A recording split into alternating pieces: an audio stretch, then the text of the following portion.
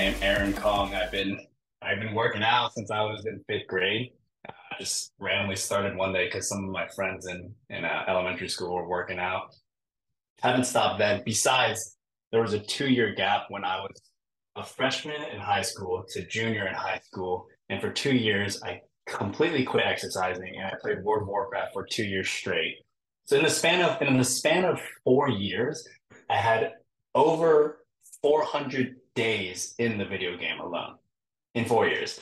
So, and then after that, I started working out again junior year. But I think I had like, as far as like, genetics go, I'm pretty lucky. So like when I was young, my nickname was Double D's because I had like pretty big boobs as a seventh grader. And I was like benching 205 when I was in eighth grade going into high school. Then in college, this is where I met you, obviously. My sophomore year, your freshman year, and then we were like, "Oh, we got to recruit this guy to be part of the bro squad at the gym." But yeah, just been lifting a long ass time, and then kind of here to talk about just different lifestyles.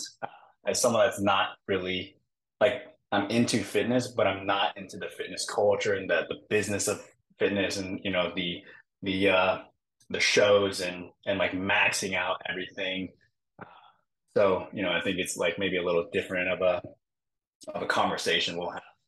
Yeah, no, actually, I think it's more interesting because like what you mentioned that you're not into like maxing out your body and like going to the extremes, but actually you kind of have done those things before, just in like completely different ways. So it wasn't about like getting as lean or as strong as possible. It was more in like ways that other people might not be as familiar with, and just like doing that the weird experiments with yourself to try and push your body in different ways, but also obviously like you have a life that has nothing to do with fitness. Like your normal job, your normal career is not fitness related. That's more so what Right.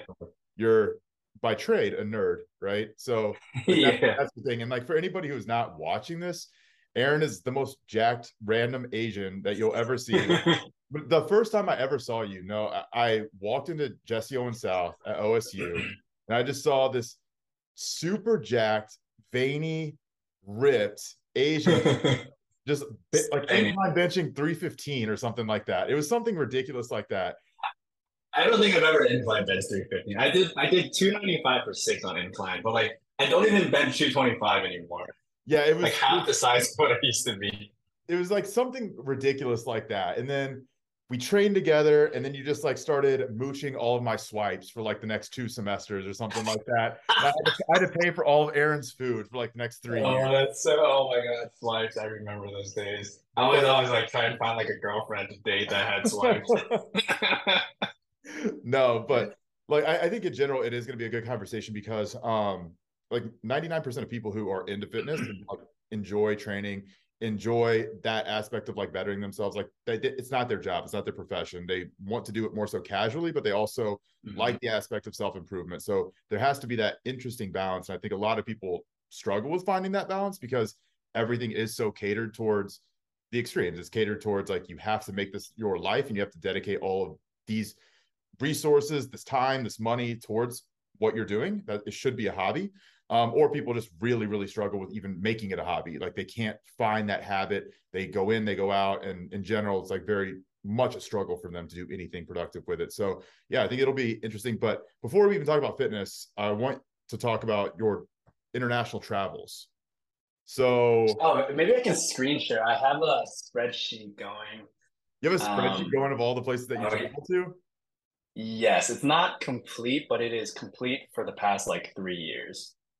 So So after OSU, what was like that cadence of you traveling? Because I remember for a while I was like, I could look on your Instagram and be like, okay, Aaron's in a new country this week. Like it felt like that. It felt like you were literally globe hopping. So do you want to just kind of maybe high level walk through like what you did, why you were doing that, like how you were traveling the world, and for how long you did it? Yeah, so after graduating, I basically did a year in Columbus, kind of working corporate, whether it's like, the credit industry or just logistics of, like just crap, unfortunate corporate jobs. I was like, I need to get out of here. This was when I was like still like 21, 22. So it was like right time to do this. And I was like, all right, what's the easiest way to get abroad where you can get a visa and you can work abroad without having these difficulties and have like relatively decent income? And this is the cliche and like most common choices to teach English. The pay is significantly higher than anyone in those countries, assuming you're in like a third world country, whether it's like Vietnam or China. Even Japan is like relatively high paying, or even Madrid or Spain.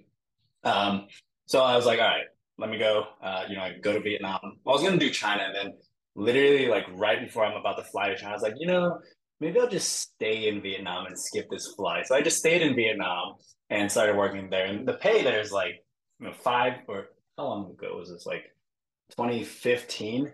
So 8 years ago. Back then the like entry salary was 17 an hour, and the average minimum wage in Vietnam is around $140 a month in the big city. So you can imagine like you're just making 10x the average salary of someone there, and like even someone graduating from college from a university in Vietnam is going to be making one quarter of what you're making. So you're living a really good lifestyle. And again, this is like very easy. There's no barrier to entry. If you speak English and you're not an idiot, you're good to go.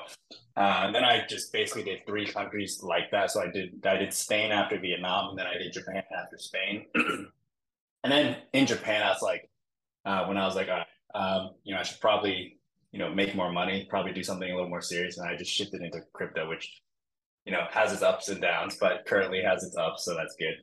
Well, I mean, we can talk about that at the end because I think that's an interesting point for both of us to talk about. But like you did teaching.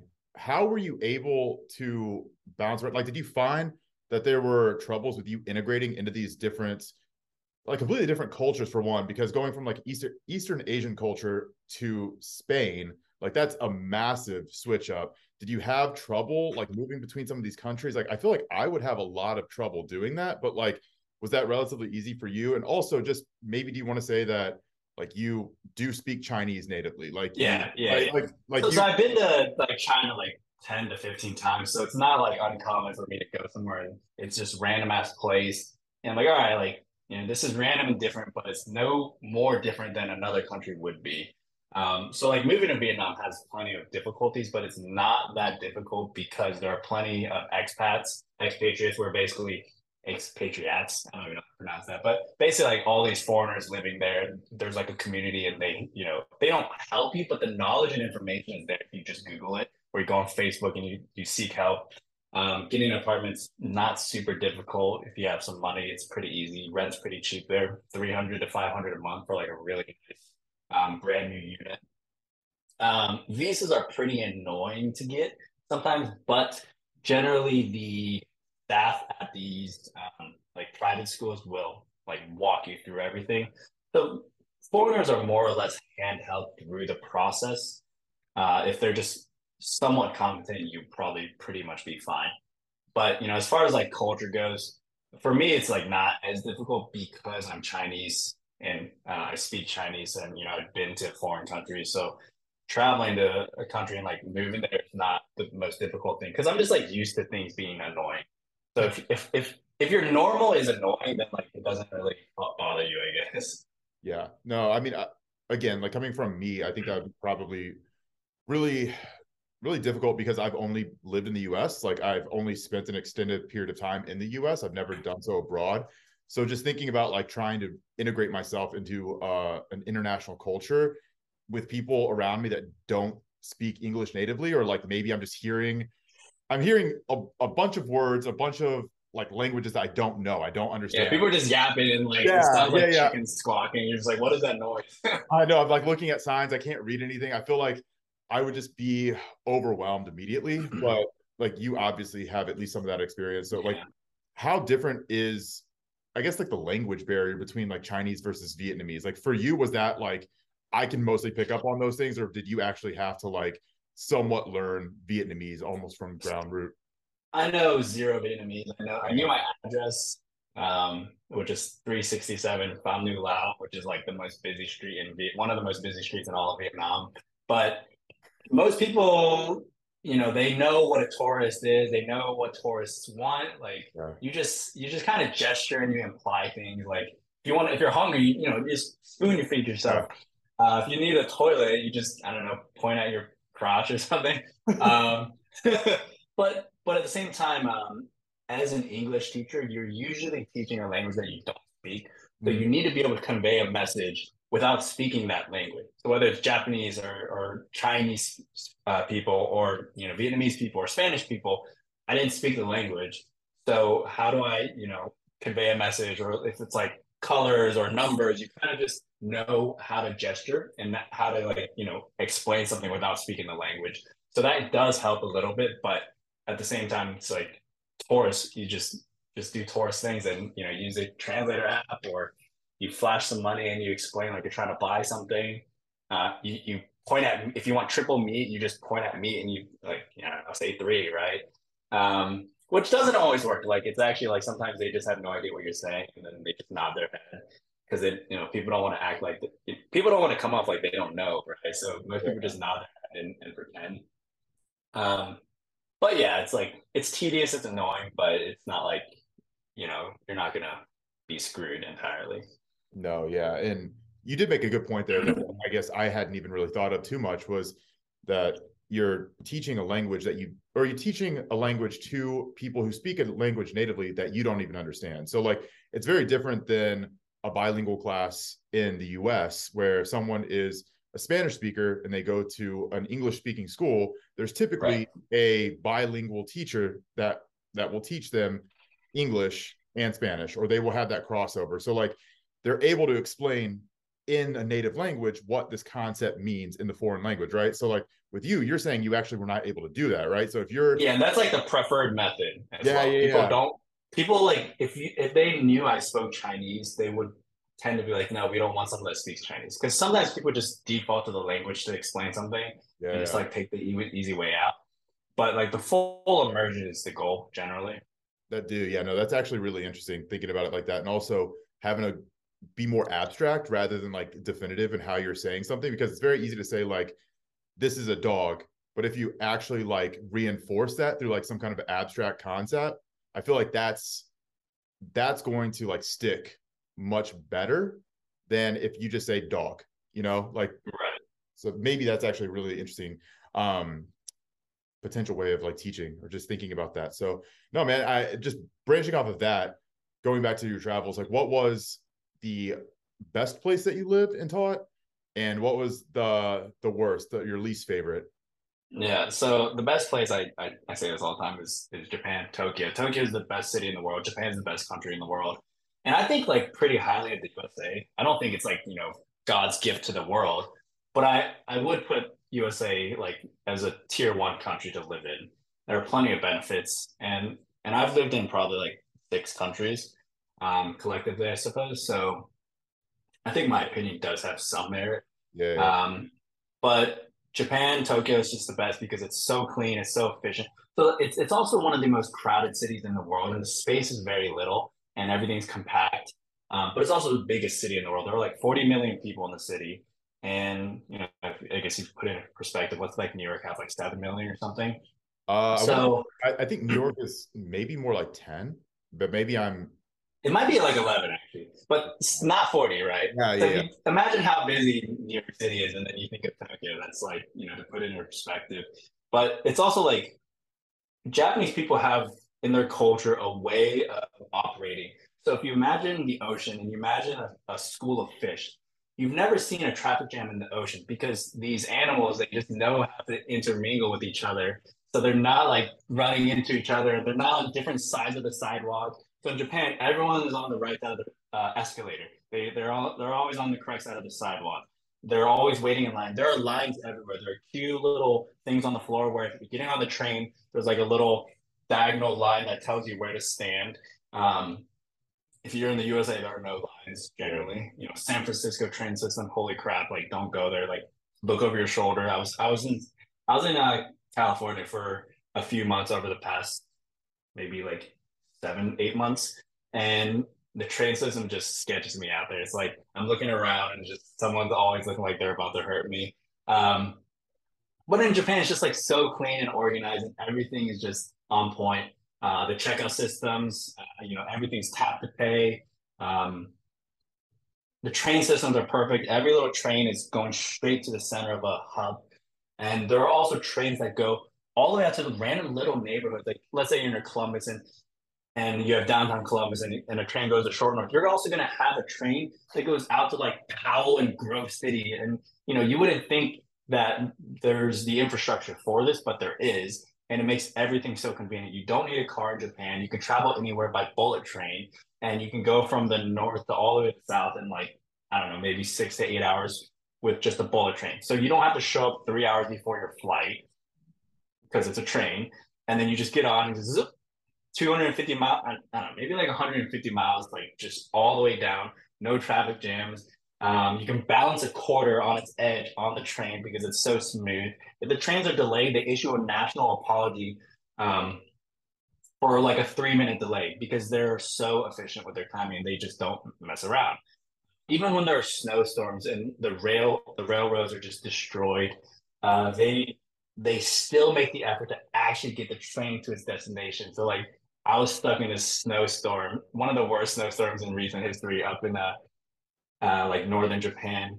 I might have made up one of the worst, but like I'm pretty sure it was really bad. But it was like notably really bad Yeah. that past winter there. And they're like issuing national like, oh, like there are gonna be all kinds of delays from this region up like Hokkaido area. And they were still getting the trains across. Warning people would be a delay probably, but they were still making the effort. In the USA, it would just shut down, right? So this is something I really wish the states had just to like increase efficiency throughout like travel and commuting. But yeah, so like Japan is one of my favorites because everything's so efficient, everything's so clean. You look and see like outside of little shops where there's foot traffic, people are walking on sidewalks through these shops and like these alleyways. They are literally lint rolling the carpet in front of the shop to keep it clean, even though someone's gonna walk on it in 2 seconds. So like that's how clean the Japanese people keep their working space. But What do you think the difference is there between Japanese culture and American culture that allows for a efficient and structured society to operate like that at such a mass scale? Like you said, the city of Tokyo is an order of magnitude basically larger than New York, or even like Chicago, like a large U.S. city. But it seems like large U.S. cities suffer from a lot of issues that maybe Tokyo or like some of these other homogenized cities, I don't know if that's the best way to put it, that they don't suffer from some of those issues. Like you said, there's more of that like focus on cleanliness, focus on efficiency, focus on structure, focus on getting all of these things aligned in a way that makes the citizens' lives easier and protects the citizens in a lot of different ways, right? So what do you think is that difference, if there is only one? So I don't know if I have the answer that would be accurate, but I have a lot of assumptions. So, for example, in Japan, guns are pretty hard to get, but people do have guns and they are legal. But there are very strict rules around them. But these rules are not the same types of rules as you'll have in like the USA. So in Japan, I believe in 2017 or 2018, there was one gun death in all of Japan. And this gun death was accidental, self-inflicted. So it's like really just I think it's just cultural. Yeah, So yeah. you can create laws and have all these implementations, but at the end of the day, it's the people that follow these laws, and it's the people that are going to be are going to be the reasons things happen.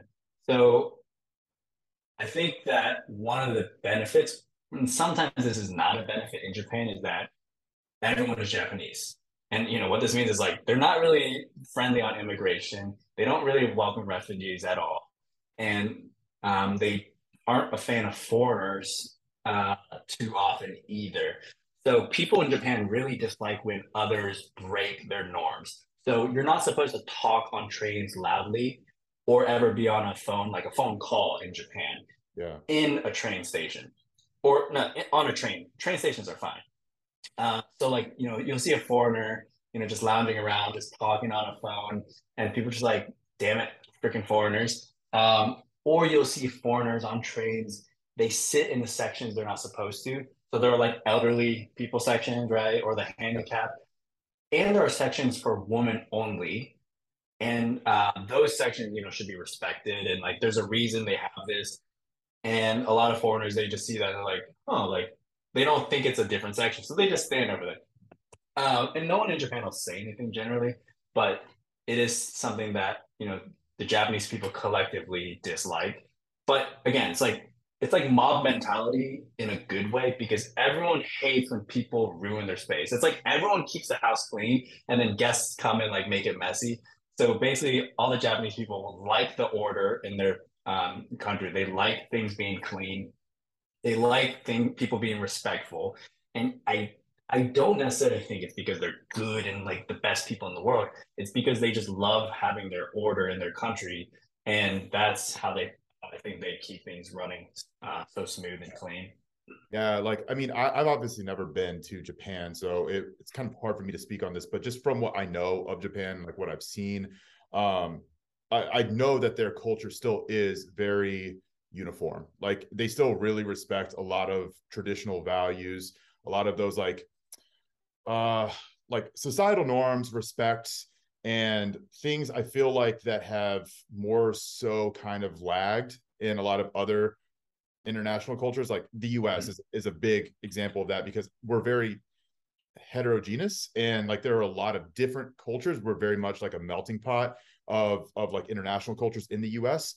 And it's not that that's a bad thing. It's just that whenever things like that happen, you can't get this more like uniform standardization of respect across everybody and across respecting other people's property, respecting the country, respecting the land that you're on, because a lot of people just don't have that. Like it hasn't been built over millennia like the Japanese culture has, right? Like for every family that you look to in Japan now, they can say, oh yeah, like my grandfather's grandfather's grandfather's grandfather grew up down the road, right? Like, so there is that innate respect for where they are and like the country that they live in. And I feel like even for me, like I'm a fucking white male and I mean, I'm European, but I mean, my family's been here forever, at least for the most part. But I definitely don't feel that like oneness or connectedness with like the US that like a Japanese citizen would feel with Japan.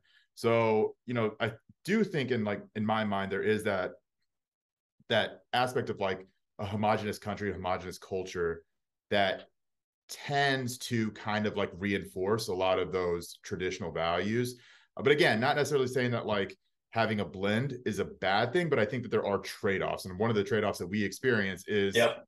people don't have the same respect for property, other people, things like that that they would in Japan. But Yep. no, I think that that's a really interesting thing about living abroad that I definitely would not have necessarily noticed. But even something in talking about like speaking loudly on trains or speaking loudly in public places, not to go there, but like even like Chinese people. Oh no, Chinese people are actually the worst. Like I should just say it's like Chinese tourists and Chinese people probably have the worst manners of any nationality out there, especially because there are so many Chinese travelers. Because the Chinese people actually have money to like go and like travel all the time. Uh, and I have this story that I tell all the time to kind of like embody the Chinese auntie like vibe. So I was in Taiwan in 2014 probably, and I'm getting on a train, waiting for the train to come and stop, and I'm about to get on. And this train is completely empty. There's no one on this train in Taiwan. And we're going to this beautiful gorge called Taroko Gorge, and it's in the mountains, and there's like blue water flowing through it. And and on this train, there's one girl, this teenage girl. She's coming and getting off the train. Now, next to me, waiting to get on the train, is my brother, my friend, and three Chinese aunties. So like a Chinese auntie is like a term. It's like just like a 40, 50-year-old Chinese lady.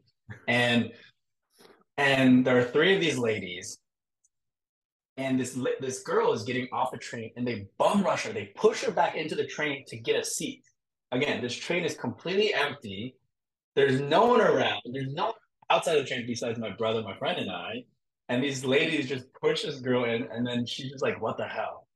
And my brother's like, "Yeah, this is why Taiwanese people tend to just hate Chinese travelers because they're so rude, and they don't even realize they're doing it because they're so used to fighting for these spots. So if you go to China and you get in a line and you try and buy a ticket, there's going to be this revolving circle to get to the front of the line. So literally there's a line and then it goes like in a circle. Everyone at the back of the line tries to scoot towards the front. and it's just this stupid circle that just like everyone trying to cut each other. So like when I'm in China, I'm like generally bigger than most people. I just if someone tries to cut me, I just like step on their foot on accident, and I just like walk over them. It's kind of funny, but that's Chinese tourists for you. And like in China, if you're out at dinner and you want to spit, you just spit on the floor in the restaurant. Even if it's a really nice 5-star restaurant with carpets, you spit on the carpet. And then if you have a cigarette, guess what you do with the cigarette? You put it out on the carpet. Really? Yeah, it's just kind of, it's kind of silly. And um But that's just like like that's just normal. that's just normal in China. But in Japan, you can't even smoke cigarettes outside of designated smoking sections. So Yeah. you have to go into booths in Japan and smoke in a booth.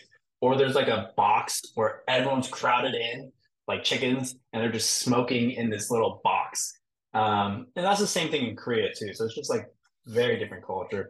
Basically, like the Japanese people think like, hey, if you're smoking this affects other people. It's annoying. It smells. So you have to go and smoke in like time out section pretty much, instead of inconveniencing other people. So you can't just like walk and smoke on the sidewalk as you're walking. I mean, people do it, Yeah. but it's not very common. It's just like the people that don't care about the rules, which they exist as well. No. So now that we talked about Japan being obviously your favorite place, what about the worst? Your least favorite So place? the worst is easily Vietnam Really? because it's just I think the food kind of sucks and like oh my god, I'm gonna get canceled for that. Like everyone's like I love Vietnamese food. I'm like, well, you haven't lived in Vietnam and eaten there for a year. So there is really good food there, of course. Their basic traditionals are really good. Their pho, which I purposefully pronounce that way because I live there. I think it's hilarious when people are like, "It's not pronounced pho." I'm like, "Yes, I know, but that's why it's funny." Um, any of your Vietnamese friends listening to this are gonna shoot me, um, but the quality of the food is extremely low, and the integrity of the food and like the people generally making the food, like they just aren't worried about it being contaminated or old. They just want to sell it and serve it. There was a study that came out in 2015 or 2016 where it was found that 80% of all the noodles served in Japan or in Vietnam were found to be like not healthy to serve. Like actually like the noodles, the materials inside were not properly made. Really? And people were like, damn it, yep, that's Vietnam. Like my friend, my old roommate, this guy just let me stay with him because he was very wealthy. He was the vice president's grandson, and he was just talking about all these problems in his country, and like he's someone that's like ultra wealthy in Vietnam, and he's like, yeah, like everything you're seeing is like kind of accurate. All these observations you're making, it's just really unfortunate. He's like, damn it, like I wish my country did better, but it doesn't. So like they recognize it Yeah. there. There's just so much corruption in Vietnam, and then the pollution is so bad. Where I would drive my little scooter every day to work, and if you don't wear a mask, your nostrils, the hairs will be filled with black soot after driving like an hour. So if you just pick your nose, it's just black in there because of all the smog from the motorcycles and the buses. And the worst is like if you're driving behind a bus and then it hits the gas, black freaking fog just comes out and just covers you. It's just gross. And then your clothes smell like toxic fumes and then you just smell like crap. And then I just got sick every 3 weeks or so. I just get food poisoning and get sick. I got food poisoning so much in Vietnam that I'm like used to food poisoning at this point. It's weird. Like I'm just like, oh, here's food poisoning. So that's one of the reasons I really dislike living there. Like if the food and the quality and the transportation and like the air was all good, then that'd be another story. But that's a huge part of it, of course. And I also got like chased by motorcycles and broke my foot one time. And I mean, I don't even know. Have I ever told you the I, th- story I of think my I think my you first did rim actually. my first rim job? Is that safe to talk about this go podcast? go ahead. Let's go. All right, my first rim job. So I'm flying back from Thailand. Oh, so before Thailand, I'm driving my scooter going to work in Vietnam, and I'm at this gigantic intersection. Like these intersections are huge with like 100 people at each corner, and and we have a red light. So I'm hitting the, oh wait, no, we have a green light. So I'm going full speed. And then I realize my green light is behind a red light. So I'm looking at the wrong light. So I see the red light in front of me. So I slam on the brakes and I hit the only puddle on this dry day. And I crash the scooter. Scooter crushes my foot, break my foot. So I'm like crawling to the edge of the sidewalk, like freaking, in a lot of pain, whatever. It heals over like 3 weeks where I can, I go to the hospital, they tell me it's broken. I'm like, all right, sure, fuck. I'm like waddling on crutches every day. After 3 or 4 weeks, I can like walk, but it's still really painful. So it's like it was just the first metatarsal, whatever, the big bone, the big, I can show you this one. Free foot pics for anyone. So the big toe broke, and I was just like waddling on my heels after that point. And I went to Singapore and then went to Thailand, and I was able to walk just fine, but I couldn't run or anything because the additional pressure would be, painful. So I get back from Thailand, and as I'm trying to get a taxi at the airport in Vietnam to go home, there is a line for the taxis. Now, everyone in Vietnam knows you don't take any taxi that's not an official taxi. You always take the real taxis with like the sign up top, and like everyone knows what they're like green taxis. There are green and red taxis in Ho Chi Minh City. Ho Chi Minh City is the New York of Vietnam. So there are like two big cities, Hanoi and Ho Chi Minh. Hanoi sucks. People are gonna hate me for saying that, but I hate it there. I'm never gonna go back. Ideally, I just don't go back to Vietnam, but I have friends there, so I probably will eventually. Um, one of my best friends in Vietnam is actually like I think he's top two most famous foreigners in Vietnam. He does like all these shows and like vlogging or whatever. Um so anyways, back to the story. So I'm looking at the line and it's really long. I'm like, ah, fuck. And then there's this like shady guy comes up and he's like, oh, like you want to ride? And like he's like kind of becking me over. I'm like, no, fuck off. So I'm like walking to the back of the line. And at this time it was like 8 years ago. I'm like, into douchey stuff. I shouldn't say that. I'm into stuff that I would not be into today. So I'm like into like luxury goods and like, pretending like I have all this money. So like, I have like this fake designer backpack on, this fake designer suitcase or duffel bag, and then I have this fake designer wallet with like all my money in it. And then I even had like 5 iPhones on me because in Vietnam, if you get a brand new iPhone the first day of release, for like the next 2 or 3 weeks, the value of those iPhones is double in Vietnam because there is no Apple store in Vietnam. So all the rich people, and there are plenty of rich people, they will pay double the price for an iPhone. So I'm like, okay, let me go like, arbitrage this. And let me go do economic like geographic arbitrage with these iPhones. So I have all this, and this is like to me back then is like quite a bit of money to me. And so I have all these iPhones on me and I look like a target. I look like I had money, which, I'm like just very average. So I tell the guy to F off. I get in the back of the line. It's so long. I look back at the line, I'm like, fuck it. So I go back to the guy. I'm like, all right, let's go. So we go. And as we exit the airport, we have to pay a little fee to get out of the gates. And he wants me to pay it. This is fair. So I open my wallet and he digs his freaking hands into my wallet and takes out a fat chunk of money. Because in Vietnam, the money is like really like lower value. So basically, a $20 bill is their biggest bill. So I'm like, I have like 100 of these bills just sitting there. Maybe not 100. I don't know how many, but a fat stack. So he takes the whole stack. He pays the guy and gives me the stack back. Now the stack was notably smaller when I got it back. I was like, all right, I'm not an idiot. I know what just happened. Where the fuck's my money? So I start counting it and I find out how much is missing. It's around $400. And in Vietnamese money, that's like five, maybe like 20 or 30 bills missing. But I can't find where the money disappeared to. So like I'm like checking his body, looking under his butt, like we stopped the car. I look under his chair. I'm looking in his pockets. And the funny thing is like I found a 100 US dollar bill in his pocket.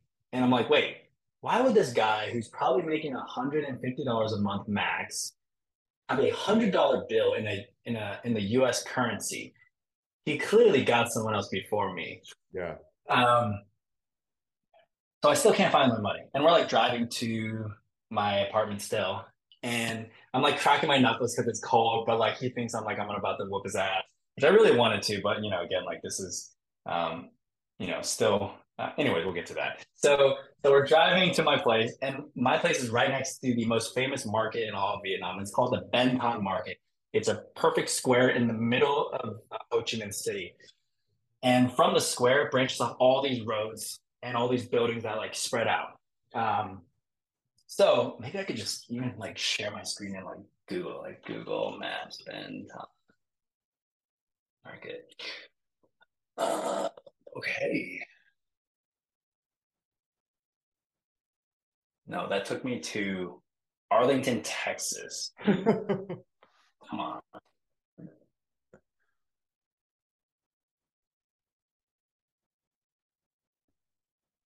Anyways, whatever, I give up. So we park, and he's like, we're still arguing. And eventually he like is screaming in Vietnamese, right? Everyone around there, it's at night. There are all these night market people out, like people like, flower shop workers or food workers. And, they're not like the wealthiest people, and they're seeing us argue, and they're just watching us and like surrounding us. And the taxi driver shows me where the money is, and it was under my seat the whole time. Now, psychologically, I didn't think to look under my own chair, right? So he basically like debated me, and like he was smart enough to like hide there, but I was still persistent enough to like get him to show me.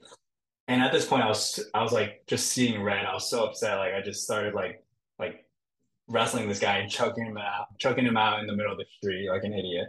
So as I'm choking him out, whatever, like eventually I just stopped. And I never like, I don't think I ever punched him. I just like choked him, and everyone's like watching. So I have my backpack, my duffel bag, all these phones on me, all my cash, all my wallets, and again, my foot was just healed, right? So all these guys are surrounding me now. I'm trying to tell this hotel guy to call the cops, and he won't. And I'm surrounded, and I have all my belongings on me. So I'm like walking through the crowd, and everyone's just shouting in my ears because obviously I just like choked this guy out. And as I'm, walking through the crowd, I realize I'm in probably a predicament, and I should probably run. So as I get to the edge of the crowd, I start sprinting up the hill. I'm like running for my life, and I haven't done cardio in like 10 years. I haven't done cardio since middle grade track. And I'm running up the hill, and I take a left. And at the left, there's this uh, normal taxi driver, a good guy, and he sees me running away from all these people chasing me. And, oh, these people are chasing me on motorcycles at this point. So like I'm hearing them revving up, like chasing me. They're like getting on their bikes to chase me. And this taxi driver that is a good guy, he thinks I'm a bad guy. So now he's playing good guy, trying to stop me. And like we do this dance and we spin in a circle, like those movie scenes where you're spinning in a circle. And I throw him off me in like a perfect loop, and I keep running without losing any speed. And then as I reach the end of this block, my foot snaps. That toe that was broken snaps. So now I'm running on a broken foot, and it's the most painful thing. Well, not the most painful thing I've ever been through, because I almost died a few months ago in California. I have a scar now from that. But anyways, so I'm getting to the end of this corner, and like my foot is just screaming. I can't breathe because I'm so out of shape, and I'm carrying again like 50 pounds of luggage on me, and I'm at risk of losing everything I have. And everyone catches up to me at this point. So I see this really nice hotel. It's called the White Lotus or White Flower Hotel. And it's about 2 blocks away, maybe 3 blocks away. And I'm at the corner right near it. And I got 8 people surrounding me on motorcycles, just screaming in my ear. And I'm like, shit, like, how do I get out of this situation? So I dig into my wallet, and I throw up like 80 bucks in the air, making it rain. And that's just like it was my smaller dog. Yeah. And they all scatter. They just scatter and start picking it up. And I'm like crawling up the steps to this hotel. And I get in, and I explain the situation. They're like, "Oh, we'll protect you. We'll protect you." And I gave them a 5-star review, I'm sure. And I give them all my money, all my phones, and everything. I'm like, "Put it in your safe. Put it in your vault, please." They're like, "Okay, we'll take care of you." And I'm so worried that people are going to chase me up the steps that I go and hide in their like dining room. And you know, as a child, you one of the like funnest, most fun spots to hide is on top of a chair under the table. So I'm laying on the chairs and I'm like sleeping, trying to catch my breath. And eventually, no one came in. I got you know, I just went to sleep and got a room. But the next day, this all this ends in a rim job, right? So the next day, I wake up and I'm like, all right, I should go to the hospital. So I go to the hospital. I'm on crutches, and as I get to the hospital, I'm looking for an English speaking doctor. And this hospital is just rusted everywhere. The floor is just water everywhere. Plants are coming in through the window, and there's just so many people waiting for help. I'm like, all right, where is the English speaking doctor? So I'm like crushing through all this like disgusting flooring, and this is the worst hospital I've ever seen. And I see these nurses and they're just like gossiping at each other and like yapping. I'm like, hey, like English doctor, and they're like, what? And they're like, what? And then all of a sudden, my body just like comes over intense pain, and I have food poisoning out of nowhere, and my body's just sweating bricks, and I feel like I'm gonna die. I'm like, all right, where's the bathroom? And those ladies are just like, pointing in a random direction. So like I walk off in the direction. No one is in this hallway of one. It's just giant corridor. No one is in this corridor, and it's dark. All the windows are shattered. Looking for the bathroom, and I see this light coming out of this room. So I go into this room, and it's this just flooded room with urinals. And at the back, there's a random door, and I walk to it, and it looks like a closet, and this door is like shattered as well. Like it looks like someone punched a bunch of holes through it, like in The Shining where he takes the axe to it. It's kind of what it looked like. I open it up, there's a toilet in there, and the floor is flooded in there as well. Like I was trying to go to work actually, so I had one work shoe on and one foot just like out in the open, and I looked down, and this toilet seat, there was no toilet seat. It's just the rim. So I had to sit on the rim, and that's my rim job, my first rim job. Oh. So I sit on that toilet and I'm like blowing my brains out. And I look over and I realize that there's no toilet paper. So I'm like, what do I do? Well, I have a sock.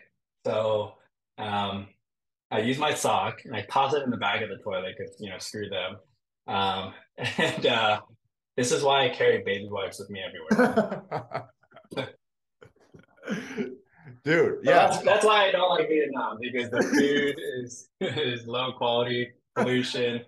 My nostrils get blacked out and soot, and then rim jobs on toilets. That's why you don't like Vietnam. Yeah, yeah, yeah. And like Well, you just can't get protein anywhere. It's just like so hard to get a lot of protein.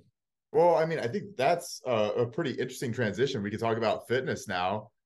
So Yeah. after getting chased on motorcycles, breaking your foot, getting a rim job after getting food poisoning in this decrepit hospital. No, yeah. So back around to fitness. I think that's a pretty great transition. But no, man. So like obviously you have a background in fitness. It's been something that's been kind of persistent in your life, but not ever really being this like massive entity that you have to focus on exclusively. But there have been a couple of times in your life where you've really decided to kind of like turn it up with fitness. Do you want to kind of explain like what your relationship with like normal training has been? So like resistance training, weightlifting, what that's been like throughout the years. I know that you had a stint where you were kind of like into powerlifting and all those things. Then you want to talk about kind of where you went with like the self-experimentation and like some of the weird, unique things that you did. What was that? 5 years ago or so, after you had your Goggins revelation? Was that around that time? That was maybe 2021. Oh My shit. last race was 2021 in April. Was it that recent? Oh shit. I think. For some reason I felt I like think it was April 2021. Yeah.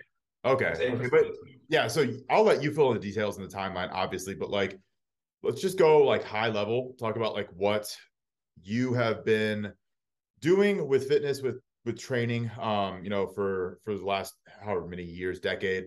Because I definitely want you to talk about a lot of like the balancing of like your more extreme measures with some of the times that you've been able to pull back and focus on life, focus on like your career and things like that, obviously traveling.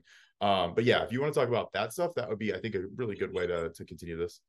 Yeah, so I guess maybe just from the beginning, I just always focus on trying to get big, trying to get stronger. This is like generally the trend with people that are either just getting into fitness or are youthful, when you're not getting injured as much. So when I was 18, I benched 365 for my max. The funny thing is I've never squatted 315. So I squatted 305 one time. You know that tall, really tall black guy that used to go to the gym and he always walks super slow, but Yeah. somehow like walks kind of fast at the same time. Like, so he was spotting me and he's like, damn, like you could do so much more. I was like, probably fuck, damn it. But like I've always just never like try to get strong in like my upper body. And then when I was younger. So I do legs more than I do any other muscle group because I do a lot of cardio as well. But my legs are certainly like the weakest component of my body, probably. Besides endurance, like endurance, I'm pretty good. But I guess after college, just a lot of travel. I just try to be efficient with my workouts, whether that's hitting full body workouts or right now I always my I group legs and shoulders together always. Now, like people always think that's like a weird combination, but I think it's actually very efficient because a lot of the compound movements, and I call them hipster workouts, um, because I don't want to call them like CrossFit because I don't want to be associated in that manner either. So I just call them hipster workouts, kind of like making fun of myself, but I think they're actually valid. Or like functional workouts, maybe the word, but it's like Romanian deadlifts to snatches or like some kind of like there's Bill Maeda on Instagram that he does these like they call it orbital lunges where you do a lunge and like you're spinning a thing around your head at the same time. Yeah. But it's just very efficient when you're traveling a lot. And I like the knockout workouts where I don't have to worry about hitting the workout the next day if I don't have to. I do try and work out almost every day when I'm on the move regardless, but I don't stress when I don't work out because I know that I'm compensating from a previous workout or I will compensate when I get to a gym. So right now, I just focus on being extremely efficient with my workouts, and I also balance that with, let's say, like not over indulging on food. Even when I do indulge, it's I do fast quite a bit. So whenever I haven't had food on a plane in probably a year, and I've been flying a lot. So I remember this Gordon Ramsay quote. He's like, "I don't ever eat on planes." He's like, "People aren't supposed to eat on planes." And I have no idea if this is like has any validity, but I realized like the food on planes just sucks usually, and it just makes me feel like crap because I'm a very OCD person when it comes to like cleanliness and space, and I just hate having clutter in front of me, and like I don't want my food next to my pillow, and that like just gets to my mind for some reason. So I just decided to stop eating. And also, like one thing is like the food you eat after you don't eat for 30 hours from a long plane flight is the best food in the world. Yeah. So I've strategically staged the best meals of my life by knowing the best meal of my life is in Tokyo. Shinjuku Station, the biggest station in the world, train station, about 8 minutes walk north of the station is the best ramen I've ever had in my life. And it's like the flavors, you can't imagine what it tastes. It's just this crazy flavor that you don't even realize can exist. But this is my favorite meal. And what I did is after Japan finally opened up after COVID, I flew over and I didn't eat for like 36 hours. And that was the first bite I had. So basically this is also a fun little trick you could do. If you don't eat for like 30 hours and you pick your favorite food, it'll be even better. um, but like I try and like be efficient with fasting and just like maxing out things that I know are probably supposed to be good for you. And without these things don't take time. Like a cold shower does not take time. Fasting doesn't take time. It saves you more time. The things that can give me time back are things I really prioritize, whether it's again fasting or and well, I mean taking a cold shower doesn't give you time back, but things that don't take time that really help your health, I try and takes those seriously. So right now, again, like I'm just focusing on efficiency with my workouts, but I have signed up for a marathon in February, and I haven't run in like 2 years. Yeah. So I literally I ran like almost every day for 2 years straight when I was doing ultra marathons, and then I just cut it cold turkey after my last race. But I do want to get back into it because I think that running is actually it's also really boring, but it's like one of the toughest things you can do because when you're, let's say, maxing out on bench, you have a limit to how many reps you can do of like 315. You cannot do another rep after like whatever your max is, like 10 reps or something. But with running, you can always take one more step. No one has ever quit running due to them not being able to take one more step. They always just quit. So so I'm like, all right, this is like a really interesting thing because everyone knew me from college as the guy that would never do cardio. I would never do cardio. I hated it so much. So I was like, this is like a worthy challenge for myself. I should try it out and experiment and see how it goes. And I just got addicted for 2 years. And the plan is to get back in. And that I've already signed myself up. But again, like it's just like a priority thing. Like, if I don't prioritize it over, whether it's like my career or traveling, running is like a full-time job. So I would wake up, go run for 6 hours, and then just work on my diet and eat and just crush all this food after. And I know some people can do it. It's just not something that I prioritize currently. And I would rather just show up for a bigger challenge as well, than to potentially sacrifice other things that I'm prioritizing right now, whether it's like travel, spending time with friends, just having the time to enjoy other things in life. What was the actual switch? Like what really caused that transition from where you were really focusing on, like you said, lifting, resistance training, weightlifting, like trying to get big, trying to get jacked, trying to get strong, and then you're like, fuck cardio, I'm never doing that shit. And then all of a sudden one day you're like, I'm gonna do an ultra marathon. Like that doesn't just happen. So like, was there actually something that that motivated you to do that? Something where you're like, holy shit, like I just had this realization. Maybe, Yeah. Maybe it was you running from motorcycles where you're like, holy fuck, maybe I should do something. So I do have this new belief that like anyone I date, I tell them you have to be able to run 1 mile in case you have to run away from something. It's like I like adamantly believe this. You have to be able to run for like 10 minutes. If you need to escape from, I don't know, like a volcano, or you need to escape from some thugs chasing you, or you just need to run away somewhere. Yeah. Or like, let's say you're taking care of a baby and the stroller like starts rolling down a hill. You need to be able to run after the stroller, right? There's like a viral video going on now where this lady, like, there's a stroller falling into, or like rolling down into a street. And this lady's trying to get it. She just falls over because she's like, I don't know, just whatever. But to me, like, you have to be able to run 1 mile so you can handle situations that demand you be able to run. Um, but to me, I think where the flip kind of happened, I was probably actually at my fattest. So this was like I was like 205. I was also probably at my strongest as well, or like recent strongest. I was 205, and I've like never really been over 190. And like normally like sit around 183.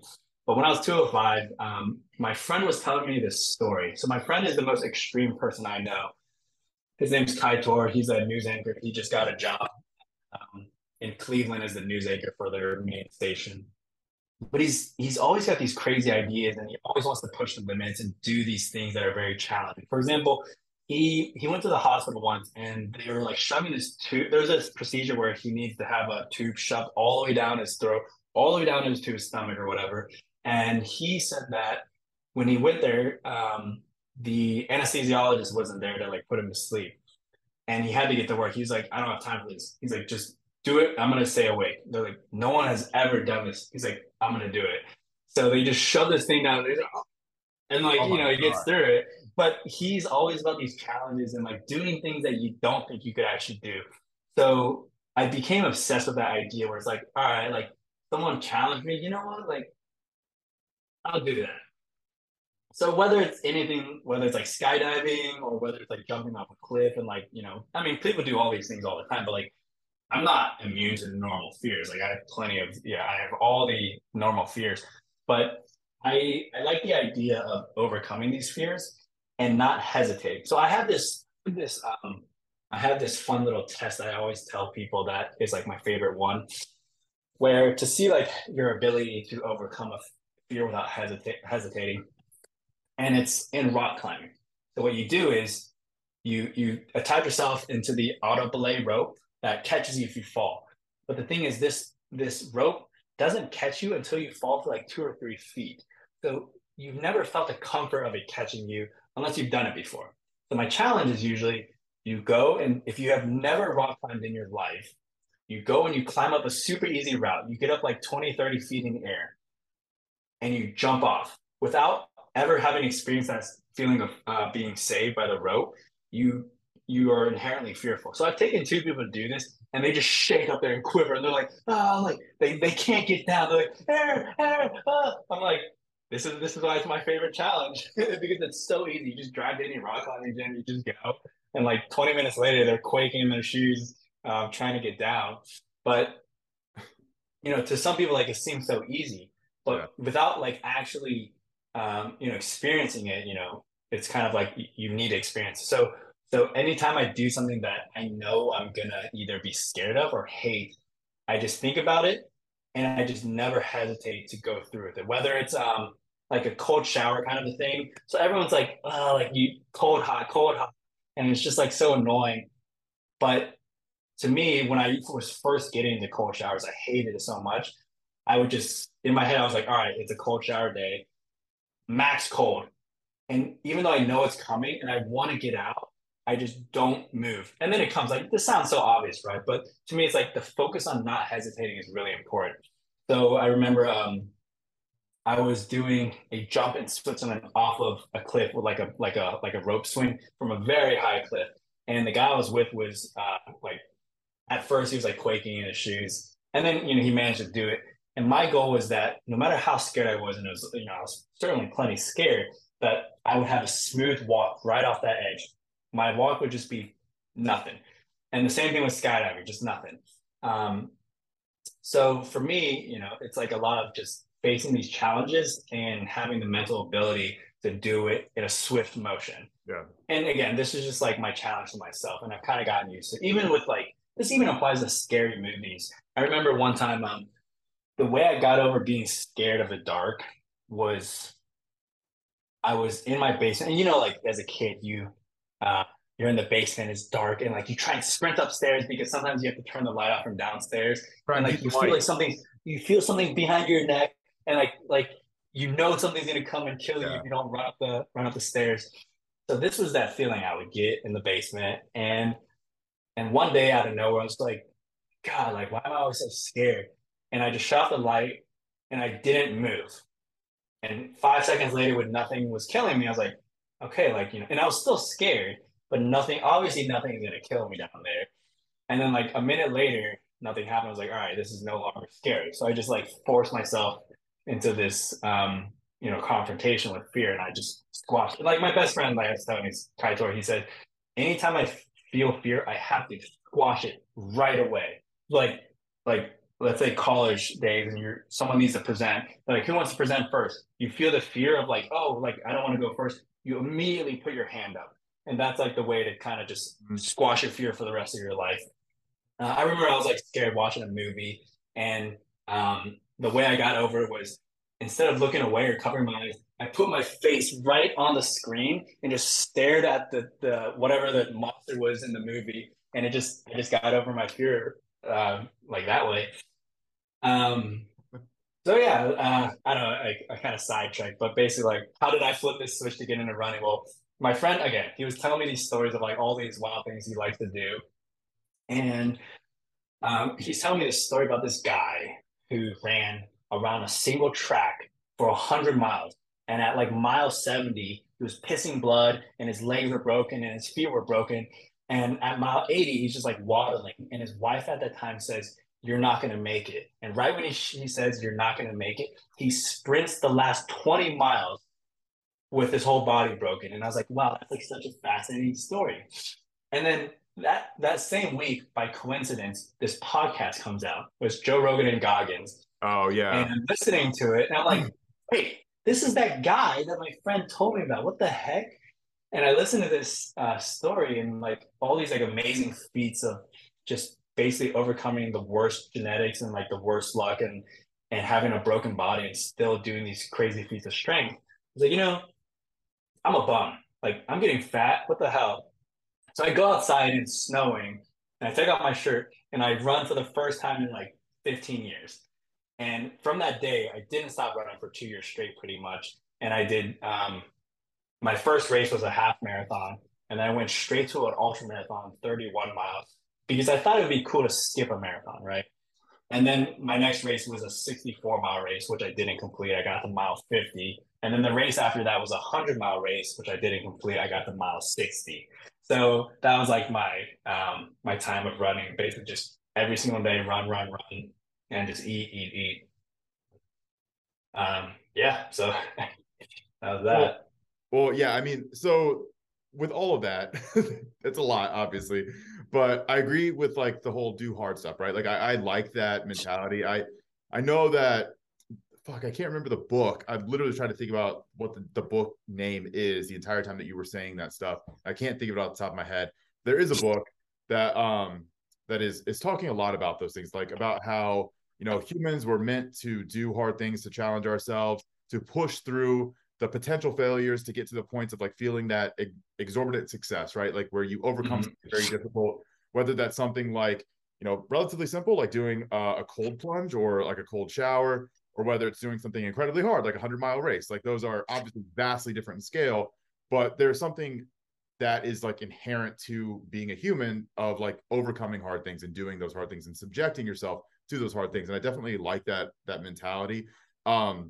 There's, like I said, scales though, right? Like most people aren't just going to go from, all right, I'm training, I'm in the gym, I'm lifting hard, I'm doing hard things, to I'm going to do 100 fucking mile race to the desert. Like that is ridiculous stuff. And you mentioned that did you read Goggins' book, or did you just listen to the? I listened to the audiobook. Yeah, I listened to the audiobook. So the Goggins book is actually like pretty fucking wild. Like if you hear that story, and I don't know how many people who are listening have actually like read Goggins' book or like know that story, but pretty much like the most motivational dude you could ever imagine. Like he's pretty much just the epitome of like nut up or shut up. Like he doesn't give a fuck about any excuses. Like he's very much like, if you want something, like you're able to go do it. Like you are your only enemy, right? Like you're the only thing holding you back. And again, like I do really appreciate and like that mentality. But there is a point, right? Like there's a point where like you can't continue to push yourself. And if you do, like you might be getting into the realms of like this is unhealthy or unsafe.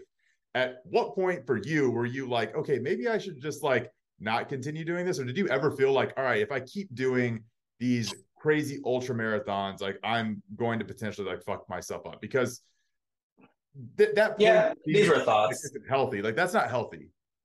So I don't ever think I actually reached my limits. So the first time I ever learned that ultra marathons were a thing was in Switzerland in 2015 or so. And I'm on this train, I'm sitting next to this girl, and this girl looks like she's like the Michelin man, like with the puffy look. And she's not fat.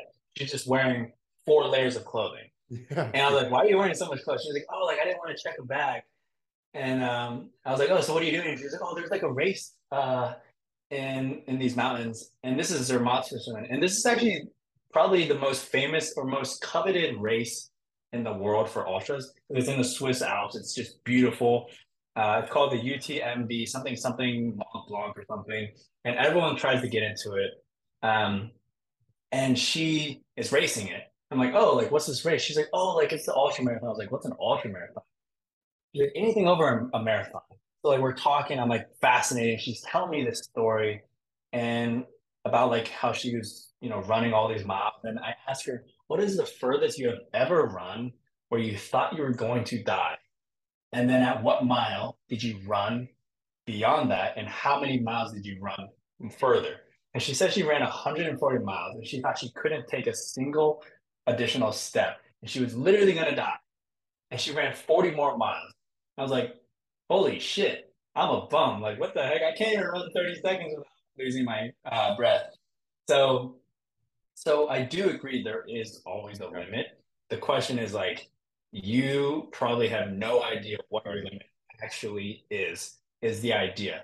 So when I got to mile 50 in my second ultra, and like I was so underprepared for these ultras because I was just running on treadmills. So like I would run marathons on treadmills, literally just watching Westworld on an iPad, 4 or 5 hours straight on a treadmill. And that was my train, just flat, smooth coasting. And then I get to this race and it looks like fucking like climbing to Mordor with all these rocks everywhere. And I'm like, I can't run. I'm literally just like trying to like not fall on these rocks. And that's for 20 hours straight. I was like, I fucking hate this shit. This is so annoying. But that was my second race, and I got to mile 50, and like my right leg was just destroyed, and I feel like I couldn't walk further. But again, it's like, wait, if these people are getting 140 miles and they can go another 40 miles, and maybe I could have gone further. I know my last race, the 100 miler where I got to 60, I know I could have kept going. I was totally fine. And I actually went into that race injured, but the injury never flared up during the race. I was just so tired, and I only slept 3 hours before this race, and I was just like, I just pretty much quit. But yeah, I agree there is probably a limit, but that most people definitely quit way before their limits. And when you're in pain, you could probably still go like 3x more. So yeah, I agree. I just think that there's a lot more to people's limits. What was the actual most difficult thing about the ultras? Was it the terrain? Um, I mean the races themselves, the terrain. Like I think if it's a flat race, I can go forever. Yeah. But I'm I'm probably the slowest person in every race. Literally, like I was literally the slowest person in every single race, but I managed to stay the last person and not drop out the longest as well. So like everyone would be like, "You're the last, but you're still not dropping out." Like all these people ahead of me are dropping out. So that was kind of fun, and like chasing people down is really fun because like I'm like I was still lifting Yeah. 3 4 days a week and staying pretty jacked for these races and like heavy.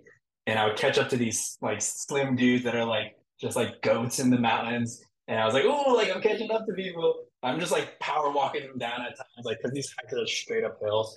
Um, what was the question again? Totally forgot. Yeah, the most difficult part of the ultras. Oh, yeah. So for the actual race days, they would be the terrains, Yeah. because I just didn't train on these terrains, and I also hate spending time going to different types of trails and like training on these terrains. It's just so time consuming. So that's why I always just did the Stairmaster and like the Octane ellipticals Yeah. and treadmills. But the most difficult thing about all shredding is just time consumption. So Yeah. there's someone that's running right now. She's been running a 50K, which is probably I think 31, 32 miles every single day for the past 192 days, and she's still going. She has not quit this for 200 days, and I believe she just wants to hit 200. She's the race organizer. Her name's like Candice Burke or something, and she organizes the Tahoe 240-mile race, or it might be Tahoe 240, Tahoe 200, and there's a Moab 240, and these are like two of the longest races in the USA, and these are like the ones that Goggins has done as Yeah. well. But her life is like all running right now. She says she writes it. She's like, I've been running every single day for like 6 hours every single day, and I've just lost my life. Like she doesn't know what the real world looks like right now. Is basically what she's writing. She just runs, like sees her family and sleeps pretty much, and so it's just time consumption. It's just Yeah. so time consuming. Like, yeah, that's the worst part. It's a full-time job. Yeah. No, and there have been a couple of instances over the past few years where something like that has happened, or someone has broken some kind of record. Like I know that the marathon record for men got broken relatively recently. Someone broke 2 hours, didn't they? Yeah, so Yeah. Elliot Kipchoge's, I think he's like Kenyan or something. He broke the 2 hour mark in a very like formatted race. So like they conditioned this race to be perfect for him, but he still broke it. Yeah. So things like that. I know that a few years ago, someone did an Ironman in every state in 50 days. Yeah, I Like, saw that. It was like a Netflix thing. but it's like it's shit like that is that's actually like pushing what the limits of like a human body can do. And like this woman who's running 50K in what, like you said, every single day for 200 days, like that's incomprehensible to me. Like absolutely fucking Right. incomprehensible, right? And like I don't even know if there is an equivalent for like weightlifting or anything that would be more familiar to me, but I can't think of it, right? Like the only thing I can think of that would be in any way similar would to be like go in and do something like 10 by 10 squats every single day. And obviously that's not in any way the same because the But time. you did the month of deadlifting. No, that's not even close. Not even close. Like it's really not because like I can scale back on intensity, right? Like I can change True. for 50 kilometers running every single day for 200 days. It's the monotony. I feel like it's It's so boring. like you said, Yeah. it's like your entire life, your entire reality warps around There's a lot of podcasts and movies and shows. that. Yeah, it's that's fucking absurd. But like she's not doing that in any structured way. Like that's just more recreational. She's just doing that to do it essentially, right? Yep. Just to Okay. challenge yourself. I do have a question though about like the ultra stuff. So first of all, like what would be a good, I don't know, good like a good pace for like 100 miles because these aren't they're not a set length, right? You mentioned 100 mile Yeah, race. you'll be like running and hiking. Like you hike uphill. Yeah. You do not run uphill unless you're like crazy, I guess. But Which I mean, I think most people are already. like a per mile pace, right? So like some of like let's say It like would probably be like 13 or something. Like 13. people can do it depends on the terrain. If you're like running on a flat track, this is much different. Like people I think people have done like 5 to 6, maybe like a 6 minute pace for 100 miles. Holy Um, shit. it might even be five. I'm not sure. Don't quote me on that. I know one of the best. These I think he's the single best ultra runner in the world. His name's Killian Jornet. I think he does a lot of trail races at like 6 minute paces sometimes. And I might be wrong. I would have to check. But he is like by far the best trail ultra runner in the world. And it's like there's such a gap between him and others. It's kind of crazy because there is this race that our mutual friend Heather, she did in Colorado. I don't know if she did the actual race or she just did the course on her own with friends. It's called the Hard Rock 100, which is in Silverton, Colorado. And it's one of the single hardest ultras in the world at 100 miles because the terrain, it's like 40,000 feet of climbing or something.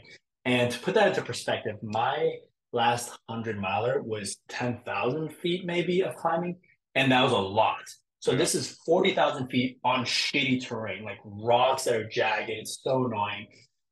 This guy, he gets first place, but in like the first few hours of the race, he falls and dislocates his shoulder. So he's running with a shoulder up in a sling for the next however many 15, I don't know, 20 some hours probably, and he comes in first place and by a long shot. So the second place guy comes in, he sits down and he's getting interviewed. And there's this video on YouTube, it's kind of funny. And everyone's like asking questions about it. And then Killian, the first place guy, comes over with his broken arm in his sling. He's like, oh, good job. Like trying to be genuine, but the second place guy was like, this fucking guy, like, God, Yeah. what the fuck? No, and that's part of my thing with ultras is I can't even comprehend it, right? Like I can comprehend a marathon. I think it's mostly because like it's so much more common and I can conceptualize the idea of doing something for 2 to 3 hours, right? Like I can't do a marathon in 2 to 3 hours, but like I can conceptualize people doing continuous hard activity for 2 to 3 hours. Doing that for a day straight is like that boggles my fucking mind. Like Yeah. I can't wrap my head around how someone can actually do that. And like what you said, elevation, the terrain, like none of it makes any sense to me. Like none of it does. It should not be humanly possible to do that. But another question I do have though is like do you sleep on some of these long races? Like how do you sleep? I never did, Yeah. but people do. Like they'll nap for like 2 or 3 minutes just to like read. It's like you just need to like fall asleep just to wake up. Oh, so it's just two to Um, three minutes. So they're just like, no, yeah, people aren't sleeping like for hours. Like I know, let's say like someone like Goggins, he did the 240-mile race, and it took him maybe like 60 to 70 hours, holy. and he didn't sleep a second on that run. So he was like 3 days in, and he's just like half dead. I don't know how to 70 hours. I think he did it at a 17-minute pace for 240 miles, which Yeah. is like really, That, yeah. that see that's like the equivalent of telling me like how many light years away some like neighboring galaxy is. Like like I can hear numbers, but like it's just not making any sense to me. Like none of it is registering because Mhm. I can't comprehend doing something like that. But no, I mean, I am super fucking fascinated with ultra stuff. I think that I could probably ask you questions about that forever. But I do want to also talk about some of the other stuff that you've done. So obviously we talked a little bit about fasting. I don't know how extensively you've done fasting or like the depth of it, but it always been I'm not like very strict about it. Like I'll try to like I haven't eaten at 4:30 p.m. and I ate my last meal at like 8 or 9. But that's because I just had calls from 8 a.m. to the time our podcast was, and I was like, oh, I just haven't had time to eat. And then I've been like traveling a lot, so I'm not eating as healthily as I normally would. And like yeah, yeah. I'm not like super healthy, but I try and get a certain amount of protein in, and I just eyeball it, and I try to get like fruits and veggies, and I don't really think beyond that. So yeah, like I probably work out and I haven't eaten 20 hours or so, and But then yeah, I'll smash a ton of food after that. but with the fasting, you're not doing it in like any super structured way, right? Like, yeah, okay. So Zero structure, because to yeah, me it's not worth the bandwidth and the yeah. thought, and like the likelihood that I stick to it is very low, and I don't take it that seriously. I take my health seriously, but I'm okay with breaking these habits as long as I get back. It's like I'm okay with losing some sleep as long as I make sure, like, normally I will be getting sleep when I'm at home and in my own bedroom. Yeah, no. So the best way I can encapsulate that is very similar actually to how I view fasting because I intermittently fast most days, but it's to make your life a little bit easier rather than trying to like optimize something. So you're like opening up more time in your day to get more shit It done. saves so much time. Yeah. Like I wake So, up, no yeah. food necessary. Then you don't have to digest. You don't have to digest to go to the gym. It just is so much time freed up when you fast. And that's usually what I do as well. Like usually on days that I train, I will not eat up until like my pre-workout meal, and that will usually be like between 11 and 1 or something like that. But then on days that I am resting, so typically will be like Wednesdays, Saturday, Sunday, I usually will either not eat at all or I'll just have like one meal late in the afternoon, like whenever Lex is home and we're just chilling or something like that. But a big reason for that is because I've found that whenever I eat, especially like any kind of like carb heavy meal, I just get drowsy as fuck and I get groggy. Like Yeah. I don't know exactly like why that is for me specifically, and I don't feel like it's always been like that. But if I eat any kind of meal with carbs, I'm immediately sleepy and I'm immediately like Happens zoned to out of me. work. I Yep, don't want to happens work. to me. I can't work. So I'm just like brain foggy. Like I can typically have like protein shakes or like something that's protein and fat heavy, but nothing in terms of like carbs, definitely not any kind of like starchy carbs. But no, cool. So we can definitely move on from the fasting stuff. But what was the full body everyday training that you used to do? Oh yeah, so this is when I was. I mean, I'm still traveling. Let me screen share this. Is it actually going to load? Oh, the screen share load. This is something that I already have set up. Travel history. Let me screen share. And whenever you screen share, you're definitely also going to have to explain what's on the screen. Oh yeah, don't worry, that'll be simple here. Ooh, more share screen. Host disabled participant screen sharing. Okay, never mind, not screen sharing. All right, let's just walk uh, through it. That like every screen share attempt has been just an abject failure. Yeah, so basically, I was traveling in Asia for like 3 months or so.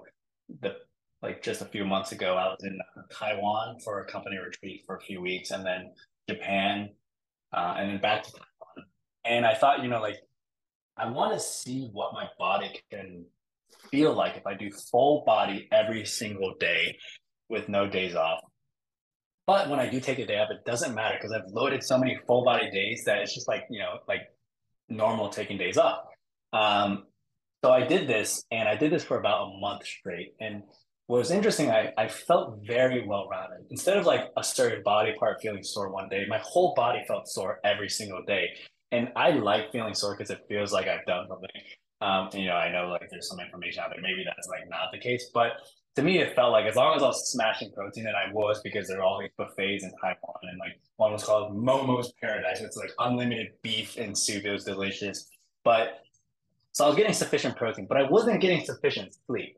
So I think full body every single day can actually work, but you need to get your 7 minimum hours of sleep every single night. Once that starts slipping, just goes out the window. So I was like sleeping 3 to 5 hours because it's just like new environments and like the bed's not comfortable. I don't like the pillow. I don't know. Yeah. So again, like I don't think it's very ideal because there are too many variables that can go wrong. But in a closed environment, I think it's actually quite ideal in that someone could pull it off as long as they're sleeping and getting the nutrition. Um, but it was definitely difficult. And at first, like my body was getting used to it, but then started to feel pretty good actually. So I think, if someone wants to try it out, it could be pretty interesting. That's actually really similar to my little experiment that I did a few years ago with deadlifting every day that you mentioned a second ago. At the very beginning, it was like it crushed me. I could Mm-hmm. not recover. I was so fucking sore. I started getting like all of these like nervous system complications. Like I felt like I was getting sick every other day. Like I was just all shut down. And I actually was getting like long sessions of tattoos done in the middle of that too, which definitely didn't help the nervous system stuff. But what I felt was after I got through like the midpoint of the month, it just felt fine. I was good. I Mm-hmm. also felt strong as fuck. And despite the fact that I was deadlifting every single day, my low back, like my hips, everything felt so resilient. Like it was crazy. I was like, I can go in there and just deadlift 500 pounds without warming up, and my low back would be fine.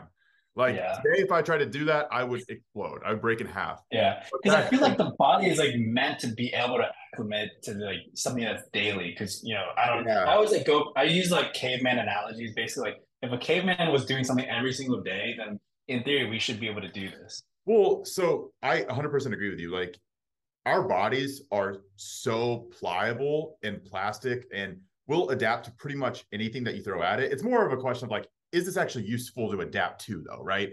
So like for me, deadlifting every single day, doing a weird variation, doing 500 pounds, multiple reps, multiple sets every single day, that's probably not really useful for like the goal that I was trying to achieve back then.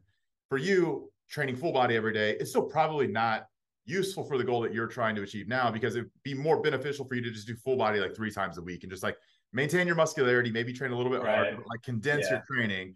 But it is cool sometimes to like run these weird experiments where you just try and see what your body can adapt to and see like where you can push those limits. That's something I found very fun for me. It breaks the monotony of like going to the gym and doing the same workout over and over and over every single year, like just always trying to like slowly improve incrementally, like 1 percentage point at a time on, Mhm. fucking bench press. But every once in a while, like trying to shake things up. Like there was a period, I think it was last year, where I did like a month or maybe even longer of like only unilateral training. Like I only did unilateral training. Um, and my body felt so much better, like felt so much better. I definitely was able to correct some asymmetries that I had. And in general, like it felt more natural in a lot of ways than like doing bilateral variations and like the counterparts to those unilateral work. But yeah, I mean, anyway, like I would agree with you that like our bodies can adapt to pretty much anything. Like any real stimulus short of like something that is catastrophic that's going to like absolutely fucking kill us, like the hormetic effect is way stronger than I think that most people understand, which is again one of the reasons why like vaccines, or it is the reason why vaccines work, right? It's also the reason why we can grow and get big strong muscles, because like this lower level of adaptable stress repeatedly applied over time, eventually our bodies just create mechanisms to immunize ourselves against those things, right? So like we grow muscles, we develop antibodies, like all of that. So no, man, I definitely think that's interesting. Is there anything else that you've done in terms of like self experiments that have been a little bit different? Um, Probably that's about it. Like, Yeah. like focusing on that new like health stuff where it's fasting and the cold plunges. This is all like for the past year of hype that people are getting to this. Um, Full body every day, ultra running, and definitely getting back into running right now as well. But probably about it as far as fitness goes. Well, let's pivot from fitness then, because before we wrap up, I definitely just want to like nerd out for a second, We can talk about like what you're currently doing, and Right. we can just have like a brief conversation about crypto world, like potentially even for people who have absolutely no fucking idea like what crypto is, or like what the reason for something like cryptocurrency would be, or people have no clue what a blockchain is, or like people don't know what a Bitcoin or an Ethereum is. So like, do you want to just briefly talk about like what you currently do, like your role with Osmosis, the company that you're working with now? And if we need to, we can kind of like go real high level on like crypto in general. Like it's going to have to be super high level because we don't have a fucking decade to talk about everything. But Right. you want to just talk about that stuff real quick? Yeah, so at Osmosis, I guess internally I would be the chief of staff, but externally I'm essentially like head of growth and strategy, or like if you want to call it chief strategy officer or something. Essentially, just leading the growth of our team with the co-founders and making sure that we have the bandwidth to grow and that our product gets adopted. And I guess what is our product? Essentially, well, sometimes we try to be vague, like if we're talking to people that aren't crypto native, because it's a little weird. People are like, oh, like what do you do? And the generic answer I gave people was like, oh, like, it's a financial privacy technology, which Yeah. is like technically true, but not in the sense you're thinking. Like when you're thinking of financial privacy, you're thinking like, oh, no one knows I'm doing these transactions. No one, like the government can't find me. Yeah.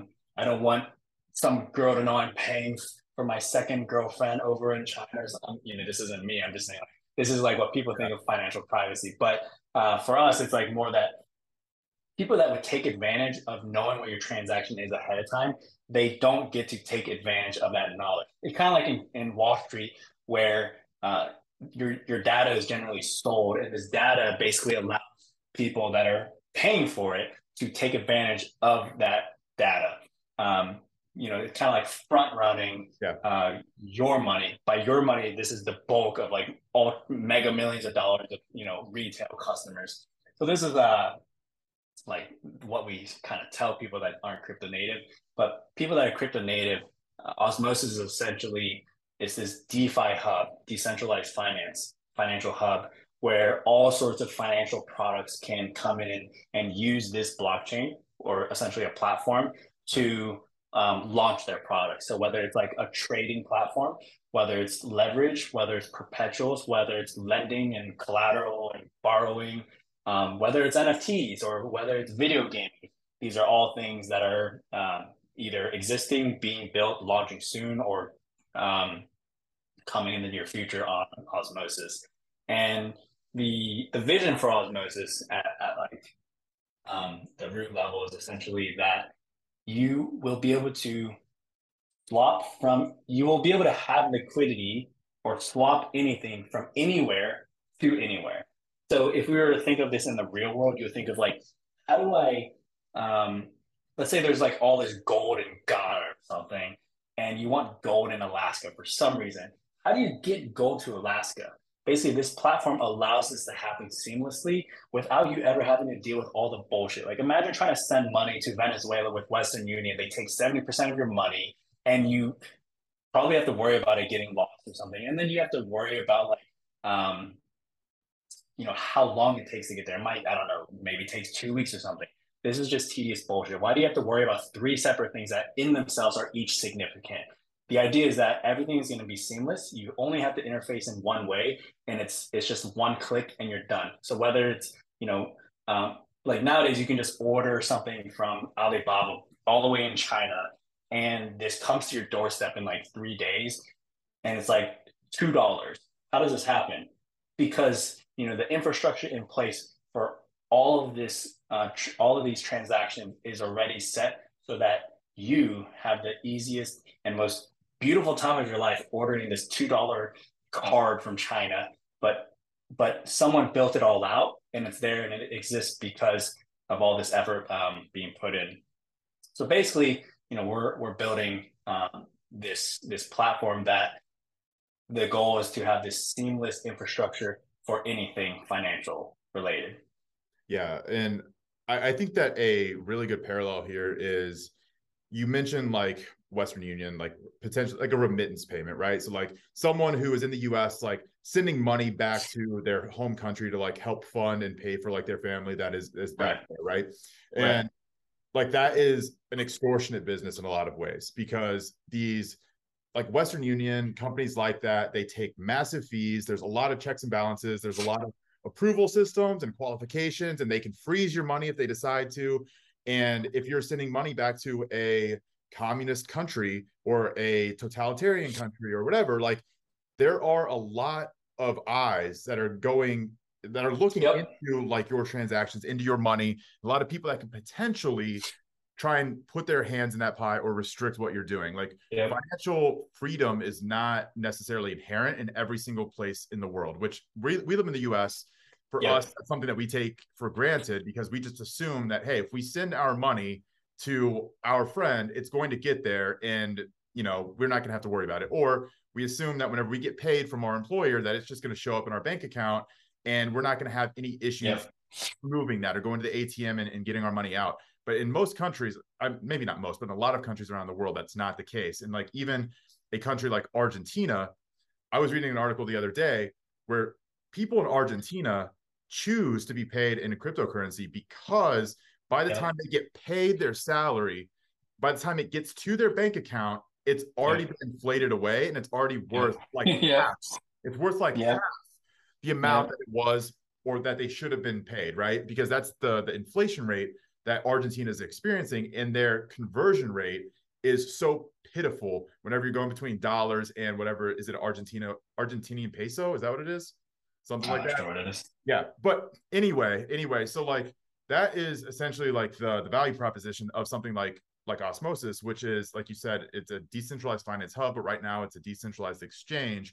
So a lot of people can think of this like if you have a Robinhood account or if you have like a brokerage account through let's say like Schwab or through TD Ameritrade or Fidelity or any of these like big companies, essentially it allows you to go and exchange assets for assets, right? So in the US, we might go and exchange our dollars for gold or exchange our dollars for shares of Apple or for government bonds or something like that.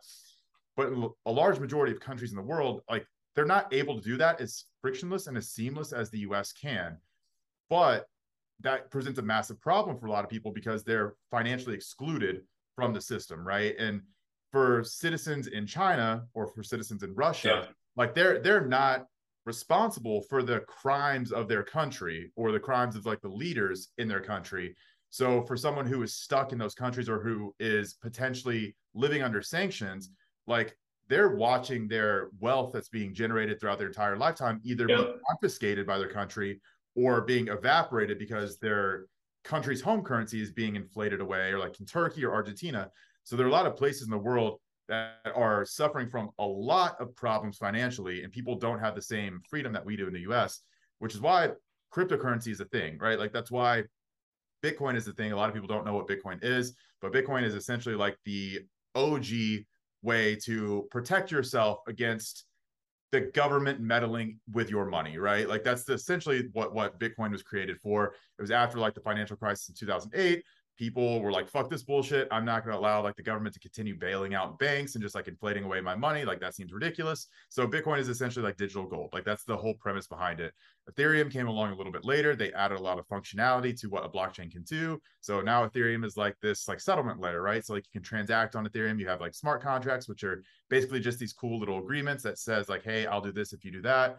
And then Osmosis is built on top of Cosmos, which is, we don't need to get into too much detail there, but it's essentially allowing people to come and exchange asset for asset and not necessarily have to rely on their country or the Right. infrastructure in their country to do that. Because if you have a computer, if you have internet connection, you're basically able to get access to these decentralized financial applications, which is the whole premise behind decentralized finance. It's not governable, right? Like it's not nationalized. It's not one single person or one company that's running it. It's a lot of different hubs. It's a lot of different servers. It's spread out. It's decentralized, right? So, do you want to add anything to that, or is there anything that I missed? No, it's pretty good. Yeah, I think especially for like this podcast, it's like kind of spot on and a good summary.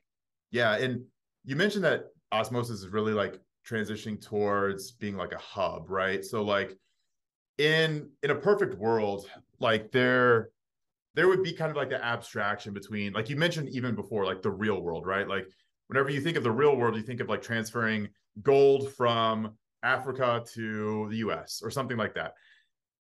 That's the real world. But ideally, there should be an abstraction between like the digital world and the real world. Like you shouldn't have to think about the digital world as like this Exactly. separate, Yeah. this That's the separate goal is thing. like we don't want users to necessarily even know they're using Yeah. osmosis. The technology is just there. So one of my dreams, and like this isn't far off, and it could happen today if we put the infrastructure in place where basically someone from the USA can send money to someone in Africa without any registration in one click. Now, how would this happen? Is you would transfer money through like a fiat on ramp provider. Cato is the company's name, and they would interact through osmosis. And then on the other side, they would get out of osmosis through the same type of entity on the other side, maybe in Africa. And this company in Africa deposits it in someone's bank account over there. So like this is all feasible in a single click, but it just needs a lot of coordination between companies and making sure these things are in place. So this is like entirely feasible in the immediate future if it were to be built out. But this is like kind of the thing that I would like to see, just having so much more interoperability between countries without people having to basically deal with something like Western Union. Yeah. What like you mentioned before that in Japan they have basically like they can just scan and pay with their card or pay with like their phone, right? The phone is the ideal because you can just QR code Yeah. something, you pay with it. And in an ideal world, I feel like there should be some kind of like digitally native money, some kind of digitally native way of paying and accounting and keeping track of all of your funds to where it shouldn't even necessarily have to be going through a Chase or going through like some kind of big bank or someone who can potentially like exert power and control over like your money, right? And Exactly. US, Yeah, that's ideal. You don't want anyone like, why should someone yeah, have power over your money, yeah. essentially? And in the US, like we've even seen this more recently with like a lot of these like regional banks failing, where there were even questions at like Silicon Valley Bank where like, do the depositors get their money back? Are they made whole? And what that means essentially is like if you put money in Silicon Valley as a way to just hold your money there in an account, whenever Silicon Valley went bankrupt and went under, they were actually questioning whether the people who were holding their money in those accounts should get their money back, should have that money protected.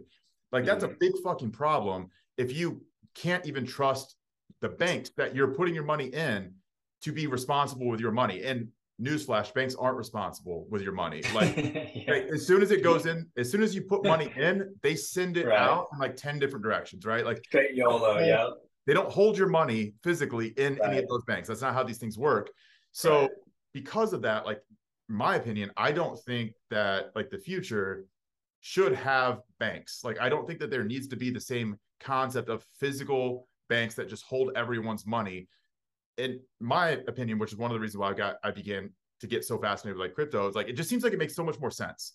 Like They're just an unnecessary middleman. Like, yeah, it's like exactly. why are these bums that just take money even existing? Yeah. And it's just like an old school mentality. Uh, and this would honestly like probably streamline the entire world's economy if these middlemen that are taking so much money weren't doing this. Do you find that like whenever you tell people that even if you don't tell people initially, but like do you feel like it's hard to have the conversation with people and tell them that you work in crypto because crypto has such like a shitty name? I just don't tell people. Yeah.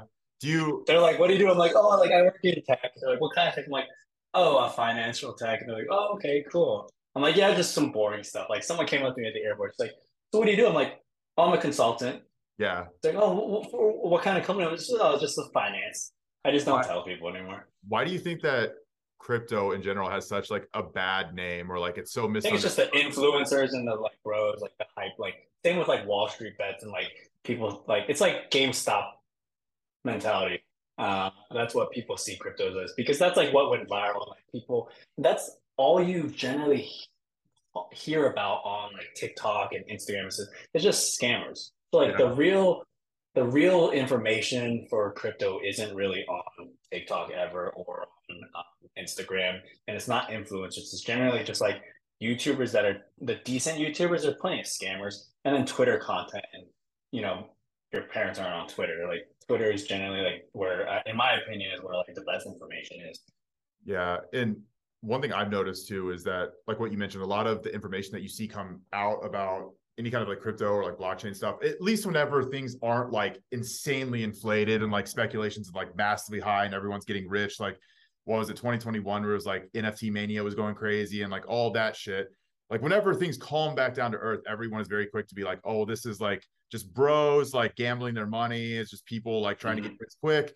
But I've always found that it's really hard to get through to people and communicate like what the actual purpose of like crypto is, because Right. they're also jaded by hearing like all of the scams, hearing of all the ways that people have lost money, of hearing of all the ways that people have made a fuck ton of money, but they view that as like being lucky or not deserving it, right? Yeah, yeah, yeah. Every like The jealousy Dogecoin, mentality. yeah, like Dogecoin, like people just get rich off of like Yeah, meme coins, and it's like right. that kind of undermines a lot of like the real use cases behind what crypto is meant to be or what is created to be. But even something as simple as like the mining issue, right? Like every time you hear about Bitcoin, like you hear about like how Bitcoin is like killing all of the rainforests, or like how every time like someone brings up, especially like there are a lot of congressional hearings about these things, but like every time someone talks about it, they talk about how like crypto is used for like money laundering, and they're used for like paying for drugs, and they're like all these Right. activities. But it's never really like talked about the potential use cases for crypto, and I've always found that to be very interesting.